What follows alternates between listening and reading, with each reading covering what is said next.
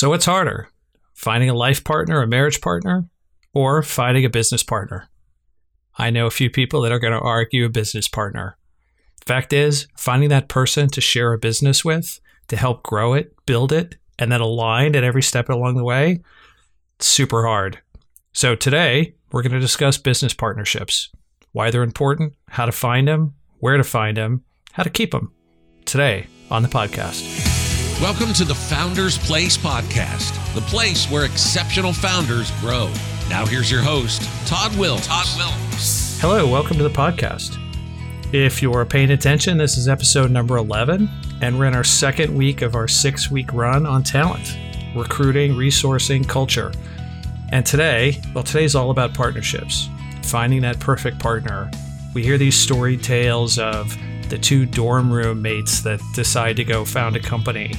But for all of those success stories, how many wreckages of friendships and relationships are left along the way because those partnerships are just doomed for failure? Inarticulated message, misaligned goals, changing goals as time goes on, or even what happens when there's real money on the table. So Nikhil, one of 4 founders of the company Pesa, is their chief product officer. He was also head of Walmart Labs for a number of years, and he went off on this venture with 3 other people, and he talks about strengths, challenges, the hard times, the good times of what it's like to have partners and what partnership really means. Nikhil has a great, rich perspective on this idea of partnership, how to find it, how to make it work, how to fail at it at times. So sit back, take a listen while Nikhil walks us through partnerships today on the podcast.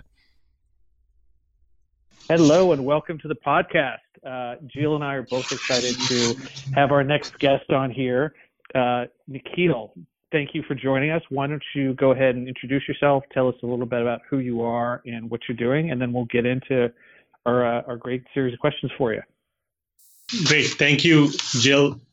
Thank you, Todd. Really happy to be here. So, name's Nikhil. I am the founder of a startup called Pesa, Paysa. We are a consumer and enterprise service that is in the, call it the human capital management space, the people space, or the talent space. And we are using large-scale data and machine learning. Some people call it artificial intelligence. Any of these techniques to help companies and employees make better decisions using large data sets. That's kind of who we are in a nutshell as a company. I'm one of the 4 co-founders, and we're based in Palo Alto. A little bit of background on myself. Before starting Pesa, I was at Walmart Labs, which is the tech and product arm of Walmart. I had a hand in creating that group with acquisition by Walmart of a small startup I was at. It was called Cosmix. Back in 2011, Walmart bought us to create Walmart Labs. And a lot of the experiences I've had building large teams and making an impact are things that I learned while I was there and at Cosmix before that. And really happy to be sharing some of my experiences at Pesa with you guys. Thank you for having me. Well, perfect. Well, I think, one of the things that we're both really eager to talk to you about is, you're a founder now who's taking his organization through exit. And, one of the things I think we want to start with is let's talk about, the exit. Let's talk about why now, what is it you're sort of thinking and going through, what's driving it, and what's the experience you've had. Some of the prep conversations you and I've had, it's a fascinating process. I think it's something that most founders aspire to get to that place where they can start to drive their exit. And we'd love to hear, tell us a little bit more about what's going on with you and what's driving it, what's happening. Yeah, sure. So, the first thing about the exit is it is kind of an explicit decision that we had to make as a co-founding team to dedicate one of us, in this case, me, full-time towards this objective. So the reason it kind of became a decision for us is as Pesa grew, we grew to more than 1 million visitors a month over the last 2 years since we were founded. And we raised a seed round of funding, and we were looking to go raise a second round. And the second round, call it a Series A, was to be based on how we monetize this company, this traffic, right? 1 million users are coming every month, and how do we figure out a business model? So we had several different ideas. We were trying to go to market so that we could establish some call it some early alpha and beta pilots with enterprise customers. And as part of that process, one of the potential partners expressed interest in the company. So, hey, you guys are doing something really interesting. We could partner with you and enable a go-to-market for you guys, or you could join the team. So when, as a founder, on the one side, you're trying to build a company, every small company wants to become big, and that's kind of the goal we also had. And we're aspirational, but we've also been around the block a little bit. We have seen this happen before. So when a situation like that comes up, we really stepped back and said, look, someone is expressing interest in the team and the technology and the business. How should we think about it? Should we go ahead with our plans and continue to build towards a Series A, or should we continue on this other path and find a home for what we've built, and that can have an impact at a much larger scale? So the first step is actually coming to that decision around, hey, we want to do this, and we're going to dedicate serious effort around it. And actually, one of the founders is going to get involved in running that process. The second thing is, of course, so what does the rest of the team do? How do you continue the process without not violating, but without creating any kind of confusion or ambiguity within the team, and at the same time continue to build towards what the team was building towards, which is sort of the next round of funding and revenue. So we are continuing to do that in parallel with the rest of the team, while we, as a founding team, made a conscious decision that I would dedicate all my time towards this process. So that's kind of the background there. And towards the specifically to the process, I'll just summarize it real quick and give it back to you, Todd, which is, so what are if someone is expressing interest, let's expand from there. Let's look at who else is in that market. And secondly, what adjacent markets can we serve with our product and technology, and who's playing in those markets, who has capability like we do, who doesn't, and creating kind of a market map, and then actually working through a process of finding the right people at all of these companies, between corporate development, which is kind of the team that runs the process, but more importantly, the business side, the team that would actually ingest our company and work with us. So there I began the process of kind of going through. And then once we have a few people interested that want to sort of take the next step, we kind of coalesce all our efforts around that and try and drive the process to a conclusion. So that's kind of the stage we are in it right now. But just wanted to give you guys a kind of a high level idea and a framework on how we thought about it and why we decided to do it and why now. I hope that answers those questions, Todd. Yeah, absolutely. Well, and one of the things I was thinking about too is, so, you had this role of part of in creating a larger organization within Walmart and doing digital labs. And now you've gone off and gone on your own, and then you're being tapped on the shoulder to take the organization through this very specific negotiation.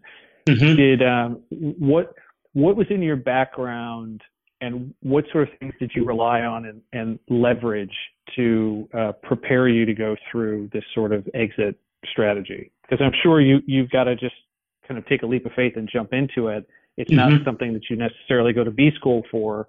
So what was it that you pulled on to be successful through the exit?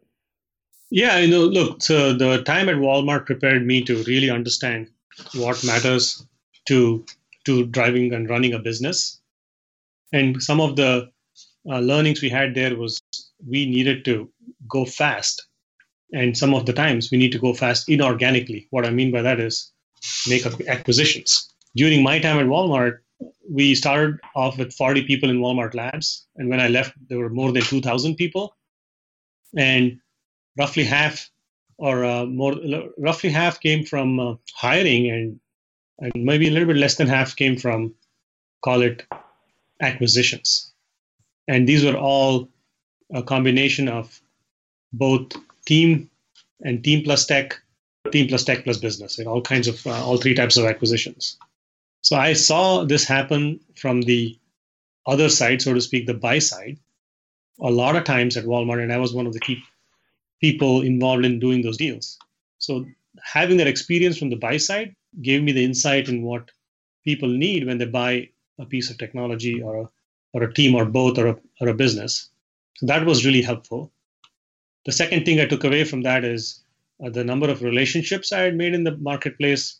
Though it was in e-commerce and retail and advertising and marketing, some of my relationships, they moved as well into some of the spaces that I'm in right now with Pesa, because there was a lot of awareness about 2 to 3 years back that the amount of investment in marketing and marketing tech is a lot.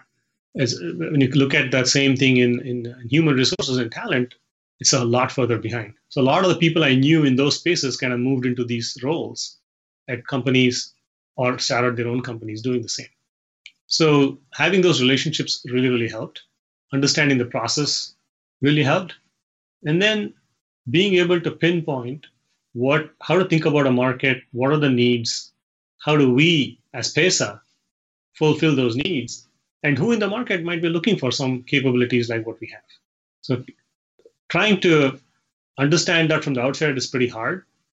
But when you come out to the market to understand how to help companies do that, it makes it a lot easier. So we were able to bring our, when I mentioned earlier, when we started the partnership conversations about things we thought would be helpful, we immediately ran into the situation where we had to think about this exit. So the Walmart experience was incredibly helpful in understanding what it takes for a buyer to be interested in what you have. Companies are bought, not sold, is kind of what I'd learned. And to a large extent, that's kind of the process that I'm trying to create here, where you want someone to buy you, you shouldn't be trying to sell your company. Right? That's kind of where we are. And a lot of that I learned from my Walmart experience. Well, and I heard you mention a couple of times this sort of outside-in perspective. What does the customer want? What does the buyer want? What is the person on the outside of the marketplace really looking for, and how do we serve that need? And I think it's one of the things that has been a hallmark of your success and your growth over the last couple of iterations, last couple of roles, is you've had that perspective. So I think this is one of those things that is a struggle for a lot of leaders, is getting that third-party perspective of what do people think about us? What are we creating? What are we doing? And you seem to be pretty good at it. Any tips, tricks? How do you go about getting to that place where you start thinking about natively, thinking about what does the other person want? Because that's not a skill that I think everybody has, and you seem to be pretty good at it. Well, I appreciate you saying that, Todd. It is not something that has come easy for me as well. Because, when you are deep in the mix of creating a product, building a company, and solving a problem, you think solving that problem is what, that's what people want. But in many cases, it turns out that you're solving the problem that nobody wants to buy, right? I think there's a phrase for it. I forget. It's not coming to my mind right now, but it's a solution that is looking for a problem, right? That's probably what I was thinking about. On the other hand, if you start, it's a really hard thing, and going to business school really helped me with this, which is, I have a solution, but what is the problem that these people have? What do my customers want? And this is not just a thing that applies to when you're trying to sell a product to get some revenue or trying to sell a company. It applies to the whole process of building a company, where you really have to put the customer as your North Star. You have to make every decision based on what the customer wants, and not what you have built as a technology company or as a company. It's not what you have, it is what they want. So that perspective was hard to get. And you read things. I'm a big fan of Jeff Bezos when he talks about customers, even in his annual letter. This last Wednesday. His point was, customers are awesome because they change their minds all the time. It was really funny that somebody would say that, because a lot of people say customers keep changing their minds and I need to keep updating my product, and they talk about it like a bad thing. But Bezos talks about it like the best thing ever. And they keep you on your toes to keep you aware of the competition. So you could either choose to track everything going on in the market, your partners, your competition, yourselves, your technology, their features, your features, blah, blah, blah. Or you could just listen to your customer, right? So once that realization came, because your customer is really making the decision by investing with their money and their time. So if you don't have something that is right, or if you're doing something wrong, it is pretty easy to find out if you talk to your customer. So once I developed that perspective, listening to these incredible leaders, going through the experience myself, then it kind of second nature. Now everything starts from there. That's the true North Star. I hope that answered the question. I hope it was helpful. Yeah, no, and I think we'll want to dive into this a little bit deeper. So, how do you put that into practice? So it's one thing to say. So the first thing is, realizing you need to talk to your customer, but then it's saying, okay, well, how do you? So what are some of the things that you've done to actually? Do you just go and visit customers? You go on sales calls and do ride-alongs? Yeah. Surveys. What are the things you do that have worked well for you? Just all of the above. And to unpack that a little bit, Paysa is a marketplace, really. It's a marketplace company. We have consumers or employees learning about salaries and their career decisions on one half of the platform. On the other half, we have companies and recruiters understanding the market with our data or wanting to reach our users for recruiting, right? So we have both a consumer product and a B2B enterprise product. We have both. It's kind of like Google Search and Google AdWords, right? That's kind of the analogy here. So on the consumer side, listening to customers at scale is very hard. Like you can do focus groups, you can do interviews, you can do surveys. We do all of the above. We have design mocks. We put it out there and we buy through user testing or some of these other resources. We buy testers and we get their feedback. We talk to friends. We do one-hour interviews. We give them gift cards. All of the above. But the problem with much of that is that it's subjective and cannot be scaled. So a lot of the listen to the customer, sort of in quotes, comes from analysis of the metrics. So you have web and app-based tracking software that you can use. We all know what those software packages are. It's deployed on our site. We don't have an app, but it's deployed on our site. And we constantly monitor the user behavior across time and across product releases. And we're tracking towards specific metrics, both on the engagement side, so how much time people are spending on the site, on what page are they spending more time, what pages they're spending less. So the engagement metric, as well as what we call conversion metrics. After all that engagement, how many people are actually signing up for our core service, which is differentiated from everybody else in the market, happens after sign up. So how many people are doing that, right? So we track those metrics at scale. When you have millions of people coming to the website, you can't talk to all of them. So that's the way you do it on the consumer side. But on the enterprise side, it's a whole other game. You really don't want to build anything until you've talked to like enough people that say they want it. And more important than want it, they're willing to pay for it. Because a lot of customers will say they want it, but when you actually build it and take it to them, they'll say something else, or they'll like give me a few other changes. You really want to verify whether they're going to pay for it. Obviously, you can directly ask them. But at the same time, the other way to figure that out is what they want is what are they already paying for? What's the existing market? And how much are they willing to sort of stick their neck out and work with a startup? Nobody gets fired for using IBM, but you could get fired for using Paysa, right? So in our market, when you think about us playing in multiple markets, we have to think about who would really pay for what we have and what's the status quo, what's the state of the art, and how much better are we than the state of the art. And based on that, how much are they actually willing to stick their neck out and pay for this, because we are not sort of the IBM in our market. We are like a new startup, right? So that in itself was a whole nother experience as we came out of the market, which is, again, something I was leading before we got this question from one of our potential customers. that made me swing over into this exit process.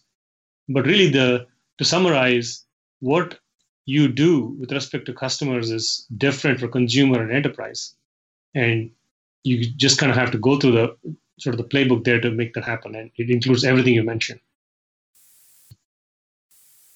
Well, and the perspective that I really liked was you weren't just holding on to this idea that if you build this amazing product, the world will be the path to your door.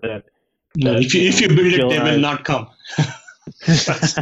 And that's one of the things that Jill and I have said a few times, especially with people on the podcast here, is it does take more than just building something amazing. So the things you touched on are they willing to take a risk on a company like us? Are they willing to pay for it? Are they willing to pay for the features that we're building in? And then I'm sure there's even, and you, just like anyone else, run into this where suddenly those first early customers start steering your product development. It's easy to start shifting and letting the product get away from the original vision based on the needs of a few early customers as well. So all of those decisions go into your planning and execution of how you're actually taking your products and your services to market. Right. No, absolutely. I mean, if there was a question there, I mean, I'm wondering if you're asking me if we went through all of that, or. Yeah, I mean, it does. It sounds like those were the decisions that you had to make along the way. You didn't just assume, right? And I think that's the question. Absolutely. How did you get to this place where you didn't assume what was going to happen, that you actually started making decisions about what was real possibility in the marketplace? Yeah, I mean, you're going to have to start somewhere, right? I mean, in the end, whether it's on the consumer side or on the enterprise side, you're going to have to start somewhere. Obviously, if you build it, they won't come. You have to have some hypothesis of what it is that the problem you're solving is that somebody is willing to pay for. And let's take both the examples. On the consumer side, we knew there was a lot of need in the market for salary transparency, both for the fact that you want to know what your true market value is, but also in the case of the gender and ethnicity pay equality debate that's going on, that's raging, I should say, in the market. So we knew that was a case, but what exactly is it that people are willing to bet on as a differentiated feature? Because there is Glassdoor, there is some other companies that have some salary information. Everybody's telling us that's inaccurate. So our approach to that was to make it accurate using true partnerships. So that was a problem that people pointed out. Glassdoor is not accurate. So how can we make it accurate? So we specifically addressed that by getting real salary data using partnerships before we launched a completely consumer-driven salary site, right? Which nobody believes in. We also tied the incentive of the product to the reason that people gave us data. So in Glassdoor, you go give your salary data to unlock reviews. So what are you going to enter? Because you just enter whatever, because what you're entering your salary data for has nothing to do with accessing the site. You get reviews in return.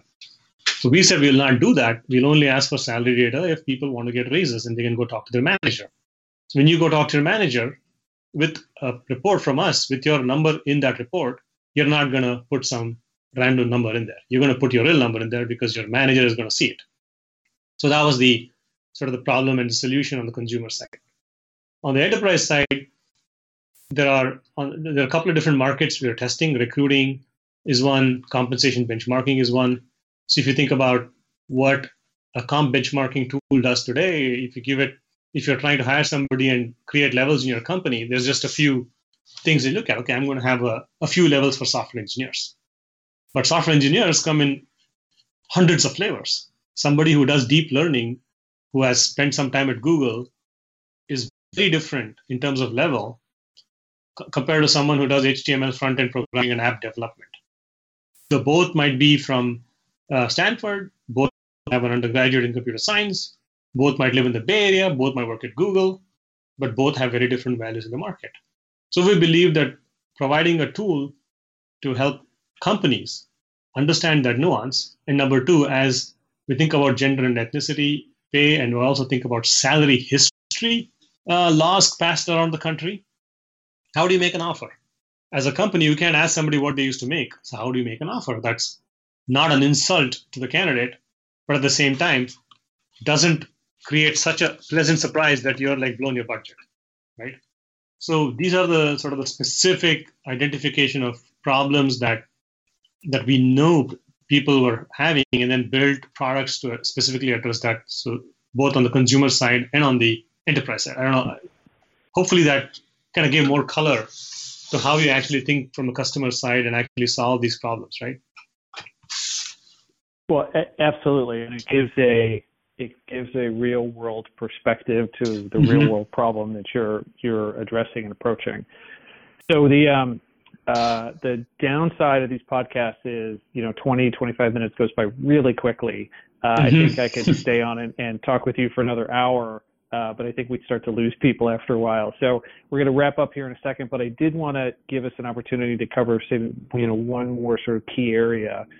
And I think it's this. So you may not feel like this in the space, but to a large degree, because of what you've had in your experiences, going through acquisition, helping to grow that business, going off on your own, growing that business, and now looking to exit, you've checked off a lot of the boxes that I think a lot of founders, especially early founders, really aspire to get to. So to some degree, you're the seasoned veteran. If you were to think about kind of mentoring and talking to a few early stage founders that were thinking about really getting their companies off the ground, what do you think the couple of things you would want to sit down over a cup of coffee and tell them in terms of what you've learned, hard lessons learned or good successes won?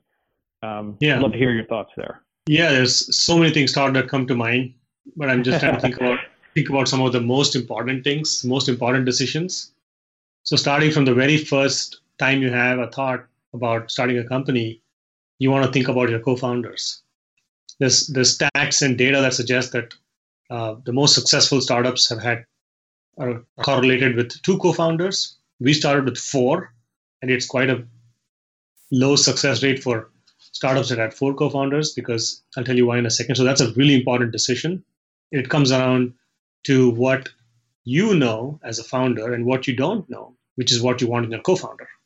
You want to be able to have a partner that you trust. You just don't go pick a co-founder because you want one.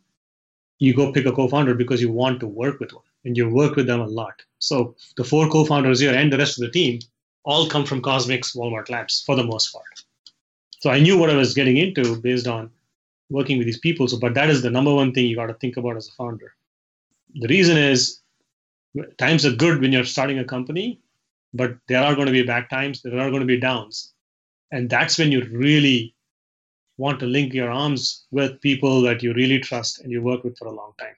True colors come out at that time. And so if you don't have that level of trust, you quickly erode any kind of capital, personal capital that you have, and then you see teams breaking up and companies going south. It's pretty hard to recover from a situation where one of the founders leaves, right? So that's a really important thing, the choice of founders. The next step right after that is your choice of investors. And ideally, you have that option where you have a couple of different choices to pick from, but it's also pretty lucky that we got into that situation. A lot of the startups don't even get a single term sheet. And even if you get a term sheet, it's usually the one and only one that you have. So that's the second thing, is linking your arms up with investors, because these are the guys who are going to help you, counsel you. And there are different ways to pick that. You can say people who have experience in my industry, or people who have good connections, or people who know a certain type of company, whether it is a consumer or an enterprise or a marketplace like we have. So there are different ways you want to think about your company and how one investor may be better than the other in terms of what they bring to the table besides capital, right? Then the third thing is kind of what is it that you're building towards your customer, and having a clear strategic point of view on what problem you're solving for your customer. Because as you go through the nitty-gritty and the day-to-day, you're going to run into all kinds of questions about, am I doing the right thing? Is this the right approach? So you want to be able to refer back to that kind of key customer and strategy, let's call it a document that you put together. And you always refer back to that as your North Star. And you have your hypothesis in there, you have your assumptions in there, and you go back and validate them. Your market changes not only because you are trying something different based on customer feedback, but there are market level disruptions. that come in as waves and take out entire markets, like you saw happen with enterprise IT and cloud, right? In-house sort of private infrastructure versus completely hosted in the cloud through AWS and so on. So that's completely an external disruption that nobody could plan for. And because of that, multiple new markets have come up, multiple new companies. Same thing with our space in HR and talent. Same thing with e-commerce and retail. Who would have thought anybody would buy anything online? And then it's who would buy anything else but books online? Well, who would buy anything but books and electronics online? And now who would buy anything offline? We've come to that point. You get everything pretty much starting from groceries all the way to books and TV. So there's massive disruptions, which was enabled by the internet. So as you think about what you're doing as a company, you want to keep your customer again. And like I said earlier, and you want to make sure you have that hypothesis and validation going on constantly. And if you get your co-founders, you get your investors, and then you constantly keep on top of the customer, I think you've done everything you can to make sure that you maximize the chances of success of yourself, of your company. Those are the top three things I would think about. If I were to sit down, and by the way, I do sit down with a lot of early founders, and these are the kinds of things I talk to them about. Well, and the things that I really liked is you talked about a lot of the pieces that happen even before you start thinking about the product or the product marketing or finding a fit for your product. You're thinking about the support structure that's going to ultimately be the foundation of that organization, the founders, the investors. What does that core team look like? Has a big role to play. But I think you're right. I think often it's not picked and thought through as fully as teams should. It's maybe done because it's the easiest thing or the thing that's right in front of their face or the relationship they have versus really finding a good support structure that you just laid out for them. Yeah. And, the same things are really invariant when we think about an exit. We started this conversation with the exit. If I think about what are the three things that the potential acquirers are looking at, it's the same three. How good is the co-founding team and the broader team? Where are these investors coming from? And a lot of the investors have relationships in these large companies that they have sold other startups into. And three, what kind of is the customer and what's the market? What problem are these guys solving that can accelerate based on what they have and what I don't have as a buyer of this company and this technology, right? It comes down to the same three things, even at the exit. So having that consistency throughout the life of the company is really important because the exit also depends on that. Well, that's awesome. Nikhil, like I said a couple minutes ago, I think we could end up talking for another hour or so and dive into some of the details, but the time doesn't afford it. So we're gonna wrap up here. But thank you so much for jumping on with us today. Very, very much appreciated. We loved hearing your perspectives, your thoughts on kind of walking an organization through these different stages, what you need to rely on to do that, how you're thinking about building this great structure within the organization, and then I think very much enjoyed the opportunity to hear your thoughts on that third-party perspective. What does the customer and the marketplace really think about our product and service, and what need are we solving, and how's that keeping us on our toes?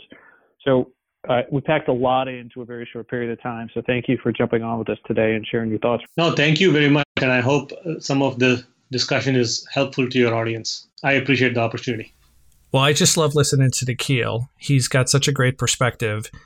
Last week we had Kevin come in and talk a little bit about culture. Next week we have Darren coming on, again, talking about culture and how to make that all work. But Nikhil's the perfect person to sit down and talk about the DNA of the culture, how that starts from the genesis of those first founder or founders, what those partnerships look like. Who are those early people you bring on? How do you share that vision? How do you communicate it?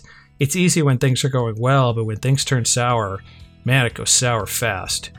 So hopefully you got some great stuff out of Nikhil. I'd recommend following him on LinkedIn, and that's Nikhil V. Raj. So Nikhil, V as in Victor, R-A-J. For me, well, I hope you listen to the podcast. You can find us all on foundersplace.co. That's foundersplace.co, the place where exceptional founders grow. And also there you can find our book, That's Beyond Product, which is now available on pre-order at Amazon and Barnes & Noble. Thanks for listening, and hope you have a great week. You've been listening to the Founders Place podcast, the place where exceptional founders grow. For past episodes, blogs, and more, visit us at foundersplace.co. That's foundersplace.co. And thanks for listening to the Founders Place podcast, the place where exceptional founders grow.